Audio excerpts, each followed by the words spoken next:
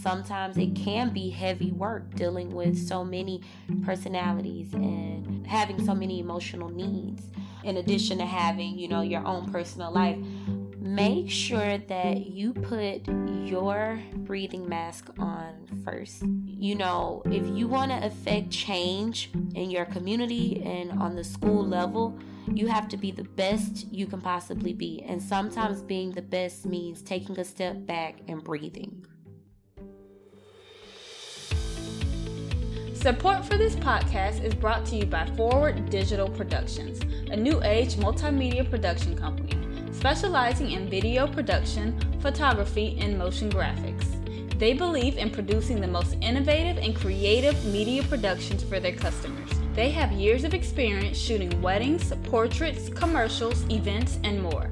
Please visit the website at www.goforwarddigital.com and enter the offer code THEM3 for 10% off your next photo session booking.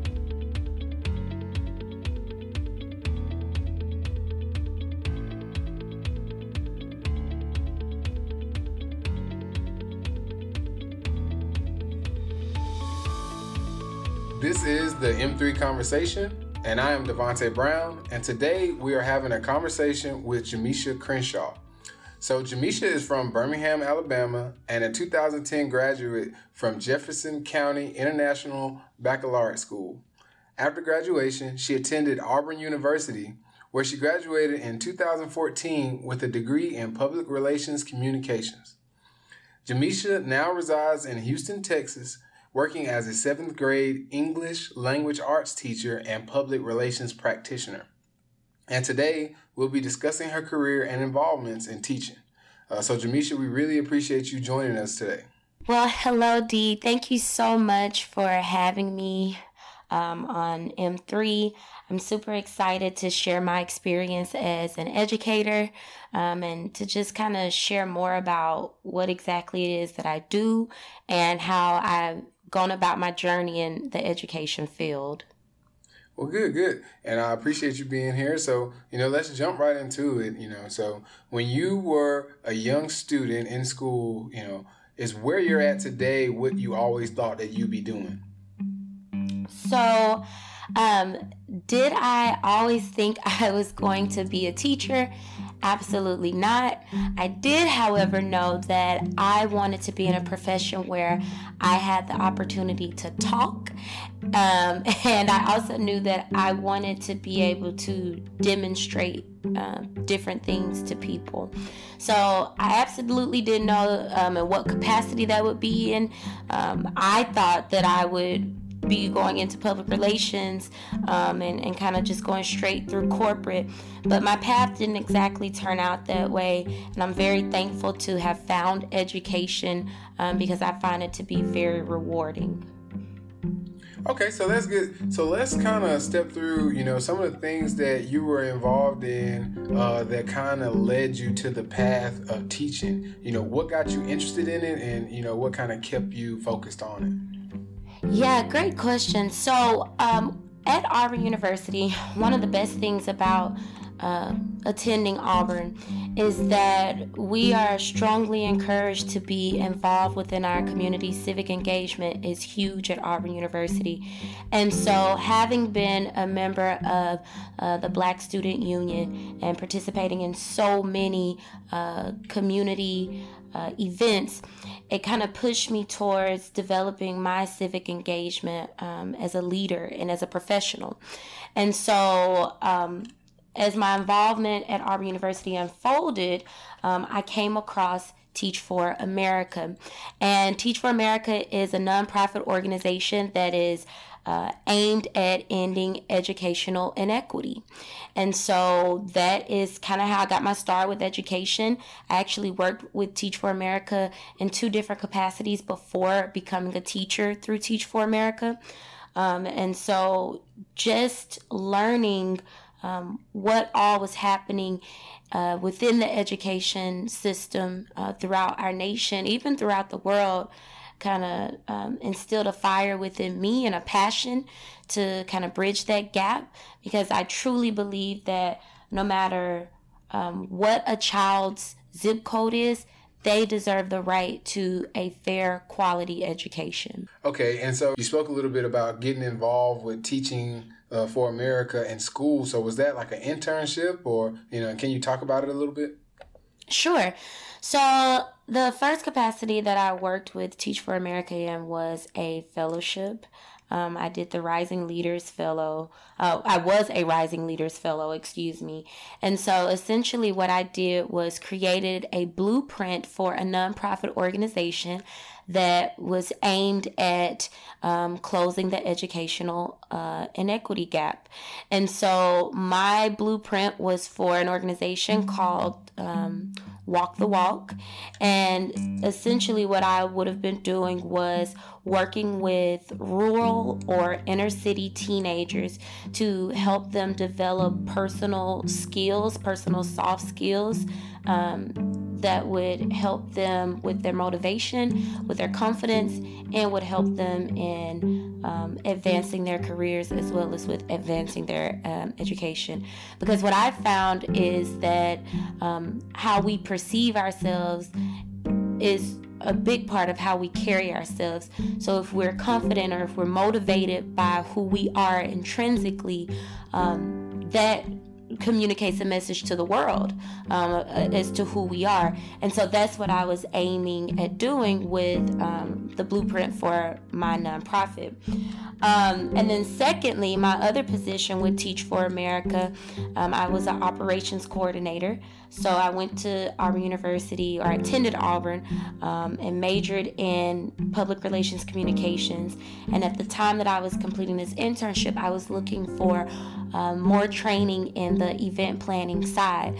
So this gave me some insight in kind of the event planning, HR sides of education. Okay. So that's a great kind of walkthrough of what that internship or fellowship progression looked like. And you spoke about blueprints for nonprofits, so I might need to tap you on some of those resources. So kind of transitioning into kind of your full-time job and how you got positioned in Houston, did your internship or fellowship play directly into your role that you have today, or how did that process work? Yes, so I believe that it did. Since I had worked with the company 2 years prior to applying to be a teacher through Teach for America, I was kind of familiar with the ropes. And, for anyone that's listening, I do encourage you, if you have a vested interest in a company or an organization that you truly want to be a part of, I encourage you to find a way to either volunteer for that organization or intern for that organization prior to applying for a full-time or part-time job with them. Because once they know you or kind of heard about you, it gives you better leverage when you're trying to be a part of that organization. So for me, I definitely believe my participation with them prior to applying to become a teacher with them played a role in me being a teacher in Houston. Now, can I say for 100% certainty that that's how I ended up in Houston? No, because Teach for America is a lot like the Peace Corps, and that you sign up for the different areas that you want to live in, but at the end of the day, they have the ultimate choice on deciding where you will move and help to close the education gap. And so I was lucky enough to be placed in Houston, Texas, the most diverse city in the United States of America. And I'm really excited about that. So that's good. And you hit on something else about it being diverse, but I'm going to come back to that later. So you talked about, kind of you signed up for, your top cities, and, it just kind of played out that you ended up in Houston. So what about the subject that you ended up teaching? How does that typically play out for you to get chosen to teach math versus science versus language arts? How does that kind of play out? With Teach for America, a large percentage of the teachers that they are training to become educators do not come from a traditional education background. And so I was one of those teachers. Like I stated, I went to Auburn University for public relations communications, and I also had a concentration in Spanish. So So what Teach for America does is align your skills or your skill sets with different subjects. So because I was a public relations major and I showed great interest in literacy and reading, I was chosen to be a reading teacher. Now, I have some friends who went to school to be engineers or to work in science labs. So, of course, they're biology teachers or they're working in some way in the science department at their schools. So it's basically kind of what you went to school for. So for me, I had a practical application of the English language arts, and so they put me in ELA or English language arts because that's what my educational background was. So that's interesting. That seems like a pretty good way to do it. A pretty good way to get people involved into things that they would already be involved in on the front end. It's funny because you talked about you had friends that did engineering, and I know sometimes I look back at some of the math that I've taken, and up to this point now I can't remember how to do half of that stuff. So they might be in bad shape if I had to teach math. And so I think part of that. And I think a lot of people, may not know or I didn't know until we started talking about it. Teaching for America has a lot of benefits. And I know one of the things it helps out with is some of your student loans that you accumulate while going through college. Can you speak to that any? Absolutely. So, while you are a member of Teach for America, if you get accepted, you will also become a member of AmeriCorps, which again is tied to or similar to the Peace Corps. So while I am a government employee because I work for the state as an educator, I'm also a government employee with AmeriCorps. Or when I had my contract with Teach for America, I was also a government employee with AmeriCorps. So what happens is AmeriCorps members have some benefits, and one of those benefits is that we received $6,000 per year to go towards our educational expenses, whether it be I want to get my master's degrees. Well, your money can go towards that, or I need to pay off my tuition or any of my loans. You could take that money and put it towards that. So it's money that you'll never get in your hand, but it's extremely beneficial because you can use it for higher education. You can also use it to pay off undergraduate loans. Awesome. So that's another added benefit, to doing that, Teaching for America. So one of the things that you talked about, so you spoke a little bit about those benefits. So can you talk a little bit about the pros and cons of somebody, maybe was in a different major and they ended up, getting interested in teaching and joining Teaching for America, but they didn't necessarily have that background that people who went to school to be an educator got. So can you speak to kind of the pros and cons of the differences between those two career paths? What I would say, because I do have sorority sisters and friends who went to school for the traditional education path, and then there are people like me, of course I know myself, and then some other friends that I have that did something called an alternative certification. I will say that the pros of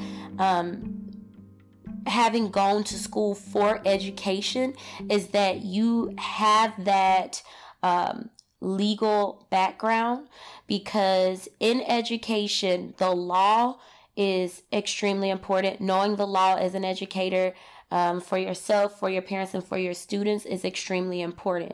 And so because, you've gone to school for 4 years and you've studied that law, it kind of gives you some leverage when you're going into your new job. You also have had an opportunity to be in a classroom and teach students on your own, and to serve under a mentor teacher for an entire semester, versus someone who's done an alternative certification, generally you're being mentored while you're working in the classroom.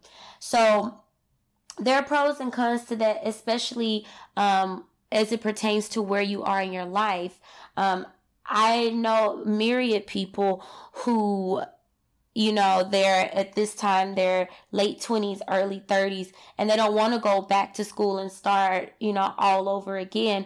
So they find that the alternative certification is very beneficial because you can have a job as an educator. Of course, you'd have to pass your certification tests first, but you can have a job as an educator while being mentored on how to be a teacher. So there are definitely pros and cons to that. I myself had a huge learning gap when I got into education because I was trying to pump myself with knowledge to make sure I was doing my very best for my students. But realistically, whether you went to school for education or you got an alternative certification, your first year is going to be a mess, for lack of a better term. Any person's or any educator's first year as a teacher, it's just going to be difficult. It's going to be hard. You're going to have to learn how to navigate the waters with dealing with so many different personalities in one day, with what seems like a never-ending list of things to do, learning laws that you're not familiar with, learning how to work with a team, learning how to work with administrators, also learning how to merge your view or perspective on what a classroom should be versus what your administrator wants your classroom to look like. So, and that's not to scare anybody away who wants to be a teacher, but I'm just sharing realistically that it doesn't matter which field or which way you get into education, it's all going to be the same and it's all going to be a learning curve. But the more you work at it, the better that you will become as an educator. So that's a good point. We all, regardless of what you were trained to do in school, there's always learning on the job to do, whatever your specific tasks are for that job. Absolutely. And so one of the things, I feel like may be pretty difficult is, the duty that's put on teachers, or the responsibilities that's put on teachers to extend the teaching beyond the classroom. Can you talk about some of your dealings with, having to teach beyond the classroom, mentor these students? Yes, I'd love to speak on that. So, in education, we wear so many hats. I'm sure you've heard and other people have heard that teachers do so much. And that is the truth. We do a lot. Sometimes I'm mom. Sometimes I'm dad. Sometimes I'm a counselor. Sometimes I'm a doctor. Sometimes I'm a friend. Sometimes I'm a tutor. So, working with students beyond what you teach them in the classroom is essential. That's just an essential part of the job. It's a key function of being a teacher. In fact, I find that just from my own experience in school, I learned best from the teachers that taught me beyond the curriculum. And so I try to make sure I do the same for my students. And one thing that students notice is whether or not someone is fake. So I'm never going to go into a class or go into a school and do something that is unlike myself. And I think for anyone that is going to be working with students or wants to be an educator, the best way to really immerse yourself in mentoring your students beyond the classroom is sharing with your students your strong points and even being willing to share some of your weaknesses, because vulnerability is key with students. I mean, that doesn't mean go tell them all of your business, because there is still a professional boundary there. But it does not hurt to let students know that you are a human being. And one of the ways that I do that is by finding key connections between my students and myself. So at my previous school, I was a 9th grade reading teacher. And then I was a 9th grade ESL newcomer teacher. And what I found that worked best with connecting with my students was talking about things that I care about. like politics, like my hair, like who I watched on the BET Awards or who had the cutest outfit. Like I said, with hair, that was a big thing for my students and I. Having taught predominantly Latino and African American students, it was important for me to let them know that, who they are matters and what they represent is just as important as anyone else. So, I would go out of my way to make sure my students knew that I cared about who they were and what they represented. Even so much so as if, a student came to me and was like, Ms. Crenshaw, I need my hair redone. Like, I would stay after school and do sew-ins if a student asked me to, just because I want students to be prideful in who they are. And I also want students to know, I'm a real person too. And, I understand those are things that need to be handled. So, like I said, we wear many hats. We do many things as educators. And I think that's the rewarding part of it, is that you can find ways to connect with students on a real level that they take away with them, from the next grade and beyond.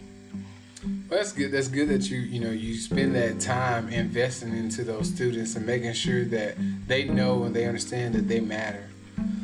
Thank you. So on a more lighter topic, and we're talking kind of about global policies or national policies. So on a global scale, one of the things that you see consistently is that our students are testing lower or farther behind the scale than some of the other countries, in the world. What do you think are some of the contributing attributes to that?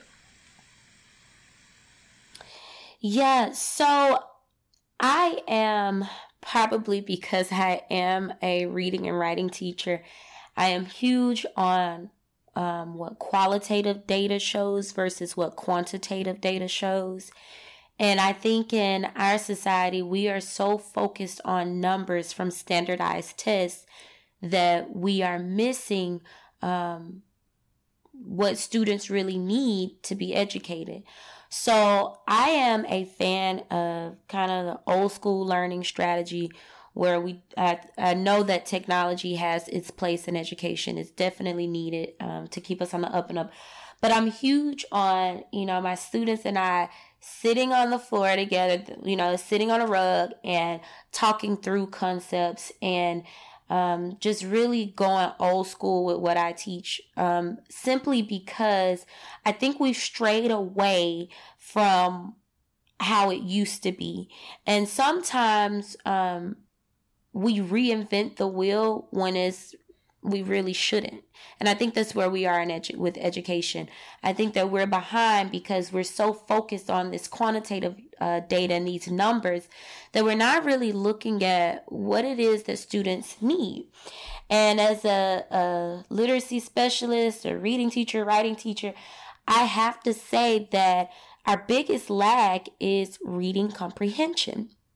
So even though we're seeing lower scores in math and science and the humanities, and so one might think, oh, well, what does reading have to do with that? Well, reading means several things. Beyond reading words or reading pages in a book, you have to know how to read a word problem. You have to know, like even with math, when you read a number sentence, that's still reading because you have to comprehend what it is that you are seeing. In science, with biology, quite a bit of that is reading. Even when you're paying attention to a graph, you have to know how to read a graph. And so because our reading comprehension and our literacy is low, that is what is throwing students behind. And that's why we're seeing a lag in our quantitative data, because we're not spending enough time focused on literacy and that kind of qualitative information that students need to advance their literacy rates. So that's a great point, and as you move up through, I don't think I did any single line math problems in college. It turned into paragraphs of information that I needed to read and digest and formulate, whatever my calculations needed to be. And if you're already behind on your reading comprehension skills, that's putting you at a slower test taking time behind everybody else in the first place. So that definitely makes sense. And just as a tip for anyone that is listening, if you have a child, if you have a niece, a nephew, brother, sister, someone close to you, I encourage you to start reading to the child immediately, in vitro, in the stomach. Start reading to the child, because research shows that children that are read to at their foundational ages are able to retain their literacy rates as they get older, or their literacy level. And so we just have to make that a major focus and a priority in our country.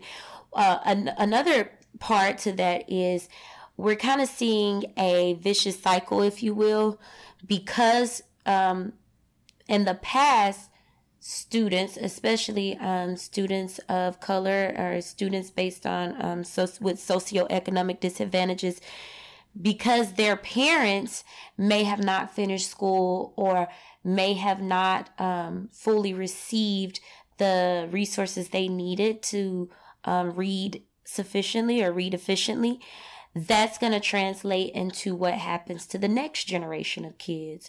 So it's also an issue with gaps that have happened in the past that are kind of spilling over into present day. But I'm a firm believer that all of that can be solved, but it's just going to take our politicians and our community leaders and our educators to kind of really band together for the betterment of all students' literacy. So that's a good insight as well. So and you spoke a little bit about getting the kids involved in reading as early as possible. So what are some of the tricks of the trade that you do to get your students involved in reading? I know for me, when I was younger, I really didn't care about reading. I already knew I wanted to do something with math, and I never did spend that time when I was younger because nothing really sparked my interest that got me interested in reading. So how do you try to keep your kids interested? That's a great question. So during my first year of teaching, I went through it was almost like a reading fellowship for reading teachers. So I had about 6 months of coaching on how to develop readers. And one of the biggest takeaways that I had was making sure students have high interest books or high interest reads. And also understanding that not all students are going to read chapter books or would even desire to do that. So I bring in a variety of mediums for students to read. So whether it is, read on your laptop, or here's some magazines. And then when I do get magazines, I go out of my way to make sure I find as much variety in my magazines as I possibly can, because I'm huge on students having mirrors.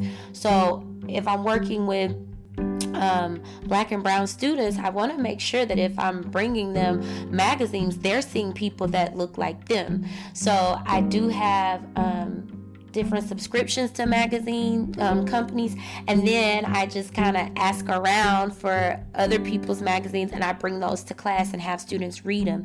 And so, like, for example, if a young lady doesn't like to read, she might be super interested in fashion. So if I give her a copy of Teen Vogue, she's more likely to read it. If a young man doesn't like to read, but he's really into motorcycles, I might bring in a motorcycle magazine specifically for him and say, hey, I got this for you. And so, it's just really a trial and error type thing, but it's mostly finding what it is that students like and introducing them to it, and kind of making it spontaneous for them. And then for younger students, I always recommend just making sure that they know reading is everywhere.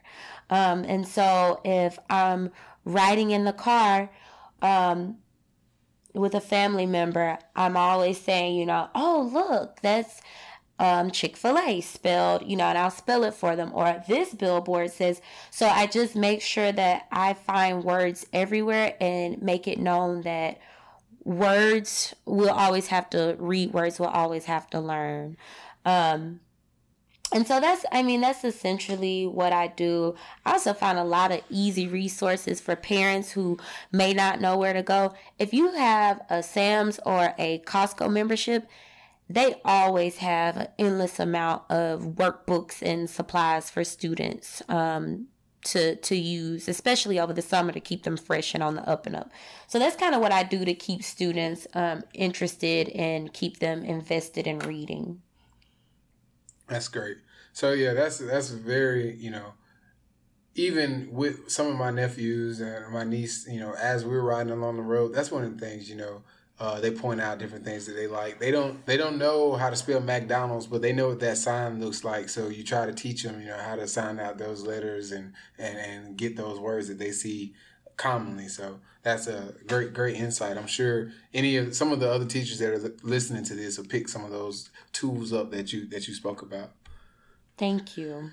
So, one of the things that I know some other teachers do, and I think you do as well, you have some downtime when you're teaching. Like right now in summertime, I don't think you guys are in session right now. So what type of availability does teaching provide for you to have side jobs or other entrepreneurial investments while you're teaching? Yes, so one of the greatest things about teaching is, even though on the front end it requires a lot of work to prep for your students and to get your classroom ready, on the back side of that is, once you get all of that handled, you have a lot of time to work on other endeavors. And so right now, or this summer, I actually started my own tutoring service, and so that's what I'm doing over the summer. I still have off time to do what I need to do, but I have been spending quite a bit of my time in the summer with developing my tutoring services and learning more about being an educator.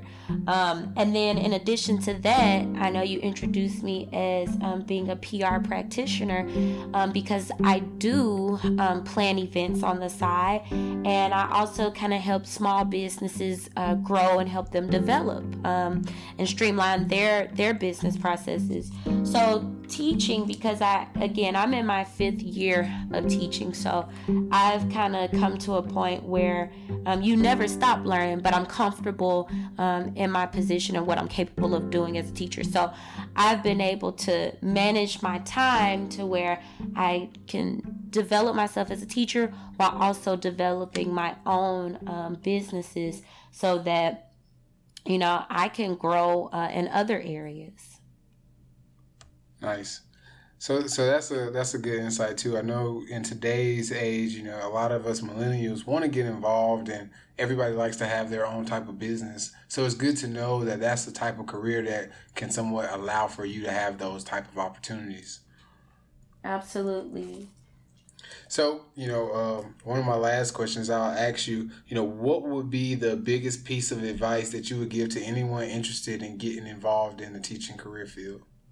Okay, so I would say my biggest piece of advice for anyone going in the education field, or any field for that matter, is make sure that you put your breathing mask on first. Just like if you are on an airplane and something, there's an emergency and they say put your mask on. You don't put someone else's mask on. You put your mask on first. And I say that because in education, it can be difficult. It can be a strain. It can be complex. Sometimes it can be heavy work dealing with so many personalities and so many emotional, having so many emotional needs. in addition to having, your own personal life. But I recommend for anyone going into education, put your mask on first. Take care of yourself. Your work should be important, but your work should not define everything about who you are. So, my biggest advice is, if you are going to be an educator, take some off days. Don't try to work all the way through. Take some mental health days. If you need to go get a massage, or if you want to treat yourself to ice cream, or you just want to take a day off and sleep, that is okay, because in the state of Texas, I'm sure it works the same way in just about every other state, you get 10 days off. So use some of those days to help yourself. And just know that, if you want to affect change in your community and on the school level, you have to be the best you can possibly be. And sometimes being the best means taking a step back and breathing. So I think that would be my biggest piece of advice. So I think that's great universal advice. Out of any career that you have, I think a lot of us, especially everybody who wants to make an impact, who wants to do good, sometimes we end up burning ourselves out because we think we have to work every second of every day, and we don't ever take those mental health days to prepare ourselves and repair ourselves and get ourselves ready for the next step. So I think that's great advice, to anybody, even if you're not in the teaching area, starting a job. I completely agree. All right, so Jamecia, that was a phenomenal conversation. I'm so glad you had the time to join us today. We really appreciate your time and appreciate you being here with us. Thank you so much, Dee, for having me with you today. For anyone listening, I hope that you were able to take something away from what I had to share with my experience as an educator. If you'd like to get in contact with me about anything we've spoken on today, I can be reached at mecia.crenshaw@gmail.com. That's Mecia spelled MECIA.CRENSHAW@gmail.com. And you can also add me on Instagram at MBC_15. And thank you guys for listening. Unfortunately, we can't air all of the podcasts for forever, and we ran out of time. But Jamecia had some good information on the school-to-prison pipeline, gun control, and also the impact of immigration laws in the classroom. For more details around those topics, be sure to contact Jamecia, or please visit the site, them3.org, for more information or to see what else we have coming up. Also, please subscribe to the site and contact us with your feedback. If you are listening to this via the website, please head over to iTunes and subscribe to the podcast. Also, visit the donate page if you'd like to make a tax-deductible, charitable donation to help support our scholarship and outreach programs. You can also follow us on all social media at the M3 Foundation. Again, thank you guys for listening, and we look forward to having you next time. Here's a snippet of what we have on the next conversation. When I first started acting, my father told me that as long as I try, that he would be proud of me. He said if I never book a job ever, he would be proud of me for trying. And I think success for me is that. It's just not giving up.